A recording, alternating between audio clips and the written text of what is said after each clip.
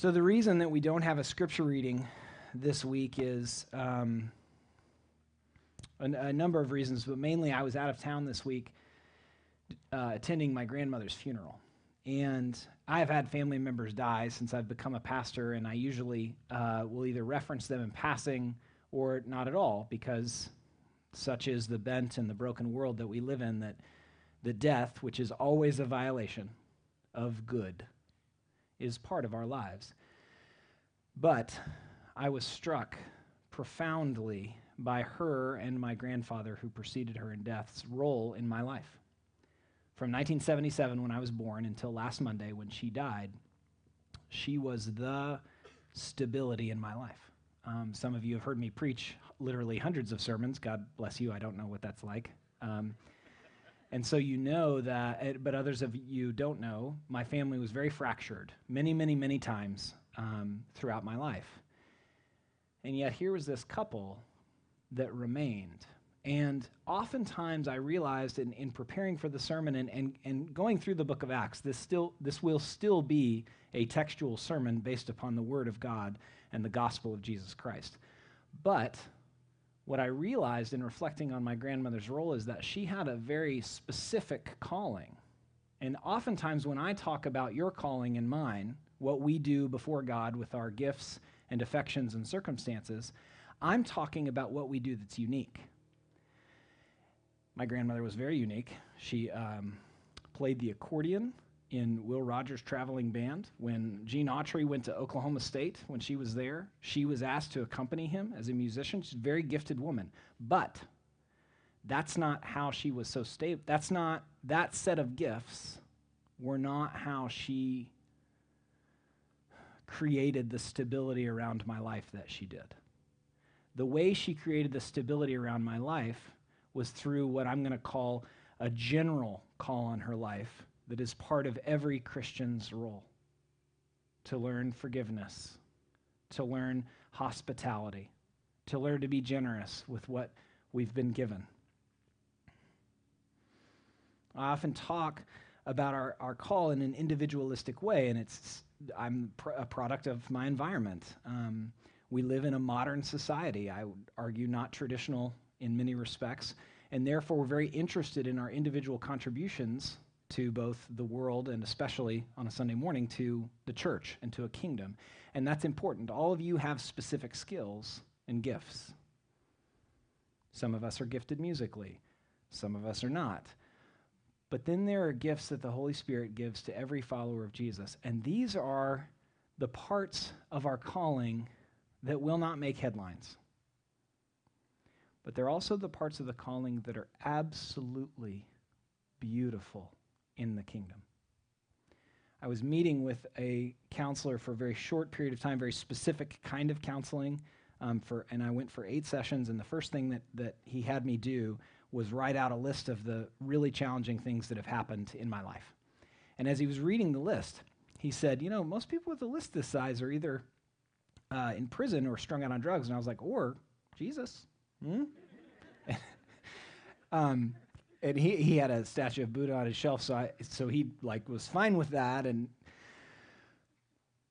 the reason I tell you that story is when I reflect back, there are all these moments of disorientation, and then there are these stable, loving, imperfect people.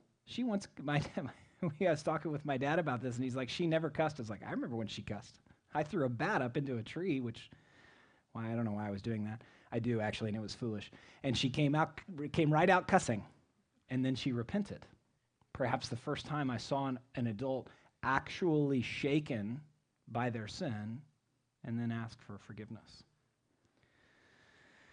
And the reason that this overlaps with the text is the book of Acts is easy to follow the storyline of Peter and of Paul and initially of John and a little bit of some other characters, and yet throughout there are all these women and men who held these churches together.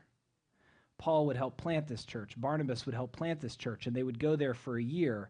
And then there's this group of Ephesian elders, and they're weeping with Paul, and we don't know their names. They're the ones that stuck around and prayed and were generous with what they had and showed up to worship with one another. And those are the reasons that these churches continue to flourish. The story of Acts is, as all of the scripture is, the story of God's pursuit of his people. And yet if you read the story, you'll see that they're being persecuted by all sorts of government forces. They're fighting with one another pretty consistently. And yet the gospel continues to grow and to flourish out of about 6 to 8 house churches. Groups far smaller than this of women and men who were learning to worship, learning to serve one another, and to do church. So when I reflected on general call, it's not going to be stuff that surprises you. It's stuff that most of you are probably doing anyway, and yet as your pastor, I want to encourage you about how meaningful it is that you pray for the people in your life. When my cousin handed me my grandma's Bible and I opened it, and there was the list of who she prayed for every day. 10 grandchildren and 17 great-grandchildren, 4 children. And I don't know what that's like for you. Some of you work at large companies. I don't know what it's like to pray for the people in your company. Maybe only those that directly report to you or that you directly report to. But it's important that you pray for the people in your life. And in a spiritual sense, there is good and power in that. It is part of your call. Lately, I've been using a whiteboard to pray more because it keeps my focus totally on the board. And as I pray for my family and then my closest friends and then especially the elders of the church, I change the color as I move back and forth on the whiteboard. Sometimes I use a journal. Sometimes I sit very quietly and utilize the Lord's Prayer as a way of praying for the people in my life.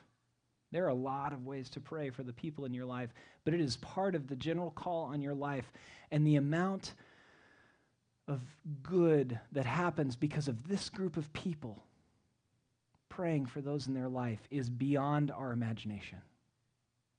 Healing, coming to faith, the reconciliation of families, peace given to people's hearts through prayers.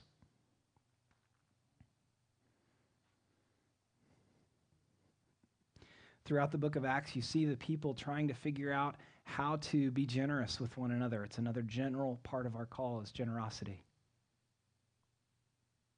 At one point, there's a famine in the book of Acts, and they take up money to help churches feed one another. Last week, our church served the local food pantry in 3 separate ways. We did the drop-off. A group went to all the bakeries and picked up all the bread that had been baked the day before. And another group went to KFC and took all the chicken that had been cooked that week that wasn't sold, and they delivered it to the food pantry. And that encourages me for a bunch of reasons. One, it sounds like the early church, doing what they can with what they have where they are. The other thing is, in Simsbury, we have a lot of people that travel. And so the food pantry is usually in a pinch in the summer. That's actually why they put the sandwich board out, if you've ever seen it. It's not just extra advertising, it's because they don't often get extra support. I was so proud of our church last week. My grandmother always gave me $5, almost every time I saw her. So my grandpa made some amount of money, and so she would always give her grandkids what she had. See this in the book of Acts, in Acts chapter 16 and Acts chapter 20. A couple of the members believe that they are called to Macedonia, and so the churches give what they have in generosity to send out missionaries.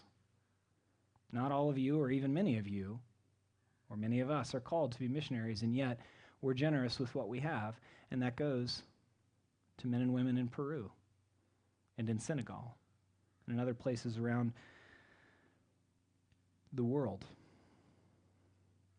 You see in Acts chapter 6, the church realizing that they need to have a system to take care of widows, and I love this part of the book of Acts because they're figuring it out. They're studying the Old Testament. They're reflecting on everything that they could remember Jesus said, and then they're like, but we need to be doing things too. And so they create the board of deacons, and then immediately one of the deacons, who probably wasn't called to be a deacon, begins to preach to a number of people, and he ends up being killed for it. And it's an aggressive sermon. really, among other things, wish that Stephen, the one who preached this sermon, would have gotten to continue studying and to continue preaching and perhaps writing. Boy, he was a fiery fellow. Not positive he was called to be a deacon. But part of our general call, part of what's not specific, is that we're generous with what we have. And through it, in a local context, we take care of those that need extra help, be they widows or widowers, or those that live alone, or those that have acute or chronic medical issues, just like the early church.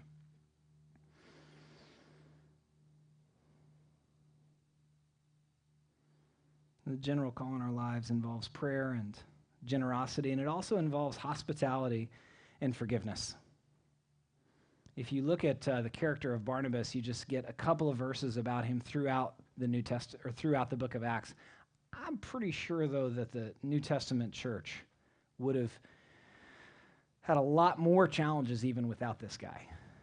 Because if you read between the lines in Acts chapter 15 and a little bit later in the book, and if you look at Galatians chapter 3 and how it speaks into it, they were fighting a lot, trying to figure out how Jewishly do we do Christianity, how do we reach out to those that are of different faiths, how do we travel around and do this. And Barnabas was often the one that was, through hospitality and through conversation and through his gifts, keeping them together.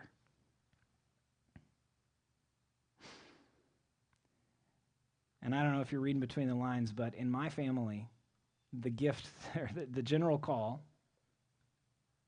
that my grandparents understood was to forgive. One thing that I watch all the time in my own family and in your lives is I watch unforgiveness decimate families. And the strongest teachings of the New Testament, the strongest commands to you and to me, are that we both know how to forgive and then do it. And if you have been coming to the church for any length of time, you've heard me talk about this, and so you have a working definition, so you can just doodle for this section of the sermon. But it is essential that we know how to do this. And as I struggle for the right words, the reason is not because I don't know how to talk about these things. The reason is because for the 42 years I've been alive, I have watched my grandfather and my grandmother continue to be capable of being in relationship with every human God put in their life. And the only explanation I can come up with to explain that is they understood forgiveness and then they practiced it. And that's the reason that all these men and women that removed themselves from my family over the years for various reasons still were in a relationship with them and still loved them and knew that they were loved by them. My grandparents knew that you must, when you picture an enemy, meaning someone who has acted aggressively towards you, when you picture them, you still long for their flourishing. And the person that you just pictured and tried to long for their flourishing and experienced a little pang, a little spike, a little bit of anxiousness, that actually means you're somewhere, you're doing the work of forgiveness. For you to experience pain means that you know you can long for their good and absorb what they did to you. And that is harsh news. But the alternative is for your spirit to disintegrate as you internally or externally make them pay. My grandparents knew that they needed to release pictures of the demise or the ruin of that person. And you're like, this sounds harsh, but isn't that what we do when someone harms us? We picture them getting paid back. And Jesus in Matthew chapter 6, verse 14 and 15 was incredibly clear that we must release that picture. And for many of us who have been harmed in incredibly profound ways, this will be a more than once per day activity.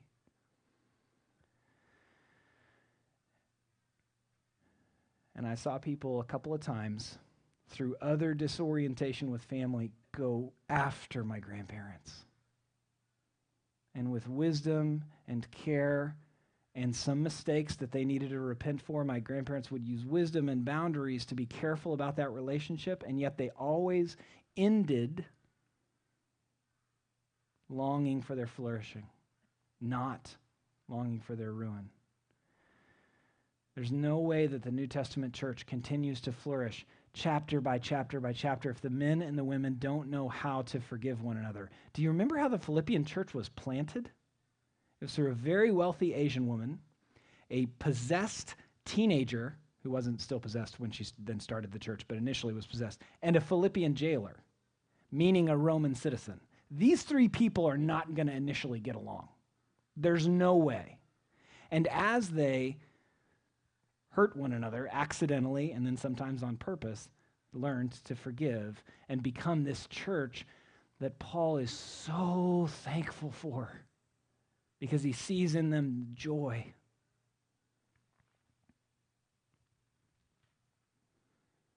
It's also hospitality. 4652 South Oxford was the place of stability where my grandparents hosted people. And I know that for many of you, that's challenging. Many of you love to do it. You love to have people over. So I'm going to say this. In addition to unforgiveness, the other piece of the general call that all of us have is to learn to be hospitable, to learn to have people over and to eat with them. Here's what I came up with as your pastor. Somewhere between 1 and 104 times a year. Because I've decided that more than twice a week is overwhelming, even for the most hospitable of you. But for some of you, getting to 1 is really challenging because you want the house to look a certain way, because you're nervous, and because you've had people over before and it's gone really poorly. But Christians continually, throughout the book of Acts, one of the ways that they grow in fellowship with one another, in love for one another, but also one of the ways that they draw people into the fellowship of their house churches and also into the faith is through hospitality with and for one another. So I want to encourage you, not specifically, not in the way that you're specifically called to be a Christ follower, but the way you're called generally is also to be hospitable. And I know it's challenging. And I know that you're not as good of a cook as whoever that other person is you're thinking of. And I know that you've been burned. You've done it, and it's not gone well. Yet these are the things that we do. How? Why? How is actually an odd answer, not just going to the store and preparing and inviting the people over and becoming a little bit closer with them, be that your neighbor that doesn't go to church, your coworker, or the person from this body. The how is actually by believing and trusting in the good news of Jesus. And that's an answer to a question that doesn't sound like they fit, except they do.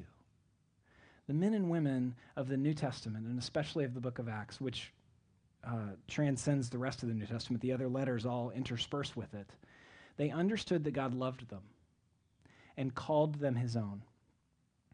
And therefore, the men and women that they knew that were not followers of Jesus, they were hospitable towards them. And that doesn't mean they always shared the gospel with them either. Sometimes we need to go very, very, very, very slowly, or not at all, because we've already had that conversation, and they've said, I don't want to talk about that anymore. And then they continue to be hospitable to them. They continue to invite them over. And they do that with the men and women that they're in fellowship with, that they would not choose as friends. One of my very least favorite things about church and favorite things about church at the same time is we would not have chosen one another as friends. Not all of us. That's all right. You're like, yeah. And yet, we're called to become friends with one another. And that will only happen through hospitality.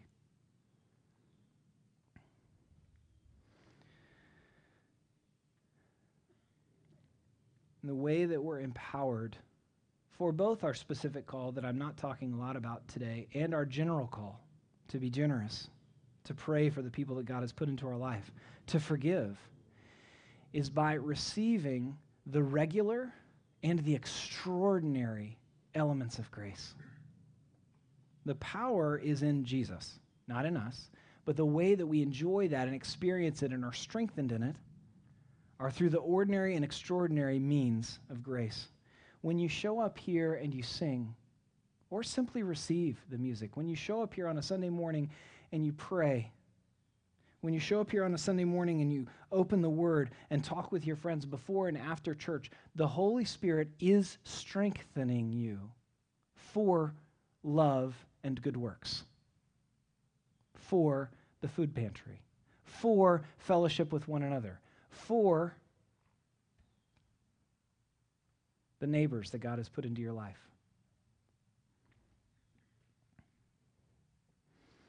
And the extraordinary means of grace are through baptism, which we do once, and the Lord's Supper, which we do once a month, where we are sealed and strengthened and empowered, and more is happening through this than we can sense or understand. That's part of the definition of a sacrament, where something is happening spiritually and supernaturally to call us further into God's love and his mission for our life.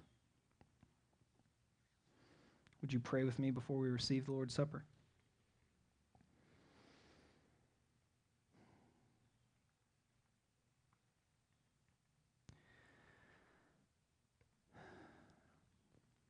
Father in heaven, you have called millions of women and men to follow you in prayer, in generosity, in forgiveness and hospitality.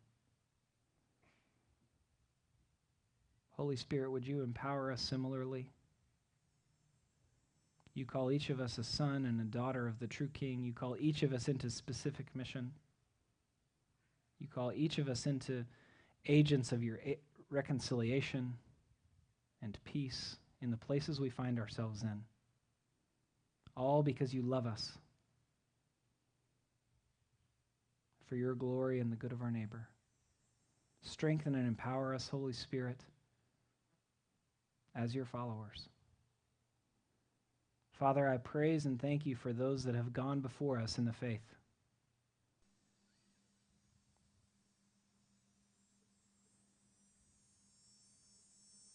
Amen.